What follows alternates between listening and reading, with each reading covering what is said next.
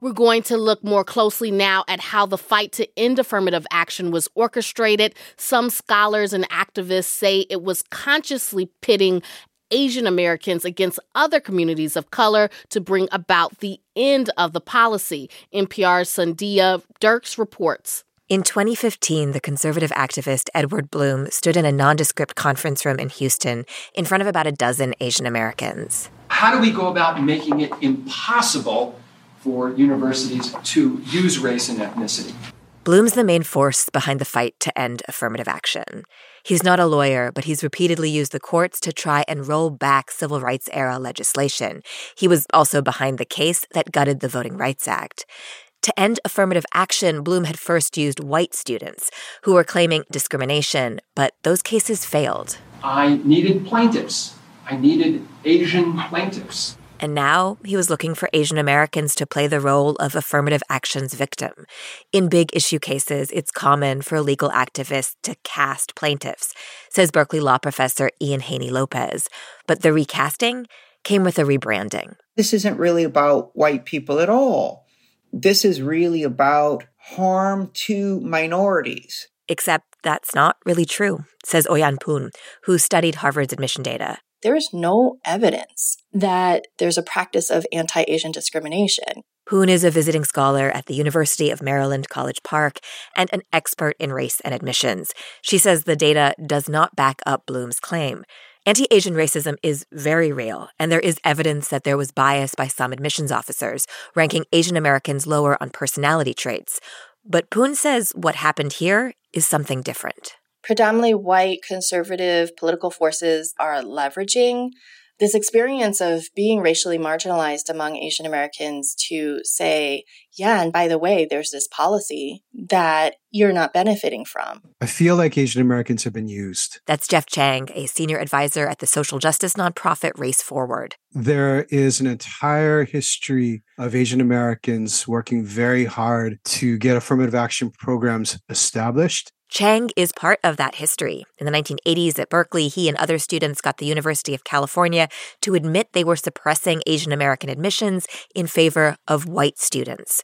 The name of the group he co-founded? The Student Coalition for Fair Admissions. The name of the group Edward Blum founded 2 decades later, Students for Fair Admissions.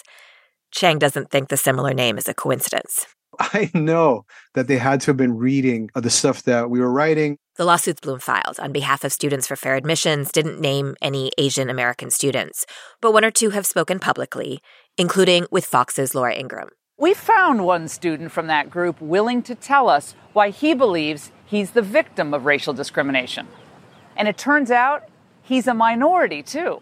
18-year-old Georgia Tech student John Wong was rejected from his top 6 schools despite stellar grades and test scores. So he turned to Students for Fair Admissions, who ran his numbers through their model.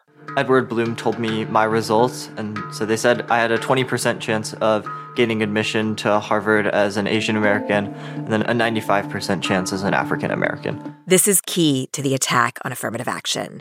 Asian American rejection is directly tied to Black and Latino acceptance, says Sally Chen with Chinese for Affirmative Action. Pitting Asian American communities against, in particular, Black and Latinx communities is about undermining the accomplishments of a lot of Black and Latinx students. And she says it taps right into the model minority myth. That's the stereotype that Asian Americans have been able to bootstrap their way to the American dream solely because they are hardworking, says Janelle Wong, director of the Asian American Studies program at the University of Maryland, College Park. It is a really important tool that has been used historically to undermine other non-white groups pressing for justice, to say, well, this non-white group, Asian Americans, can succeed, so why can't Black or Latina groups? The myth ignores the long legacies of systemic racism faced by Black Americans. It ignores selective recruiting of highly educated immigrants, and it enforces a false story about Asian Americans, who are not a monolith. Research shows that those Asian Americans who internalize this myth are also more likely to exhibit anti-Black attitudes and to be anti-affirmative action. Wong says this false narrative that Asian American seats are being taken by less qualified Black and Latino students isn't just racist. It's a misdirect. the recruitment of Asian Americans into this movement provides a cover for white supremacy. A 2019 study found that 43% of white students admitted into Harvard got in because they were legacy students, their parents had donated large sums of money, or they played a usually pretty expensive sport. Quote, removing preferences for athletes and legacies would significantly alter the racial distribution of admitted students, with the share of white admits falling and all other groups rising or remaining unchanged. But Bloom didn't sue to end legacy admissions. He sued to end programs that boosted minority admissions for those who've historically had less access. Bloom didn't respond to our request for comment, but he's called accusations of racism intellectually lazy and has said it's unclear who will benefit from the end of affirmative action. But Oyeon Poon, who studies race and admissions, says it will help white and wealthy people. To think somebody like Ed Blum is going to come along and basically bamboozle young people into thinking like these policies are actually against us when they're actually for us is just heartbreaking. Poon and others say affirmative action was not perfect. It was a Band-Aid over a deeper wound of systemic racism and inequity. But the Band-Aid has been ripped off. And at least for now, Poon says, there's no longer anything in place to stop the bleeding. Sandhya Dirks, NPR News.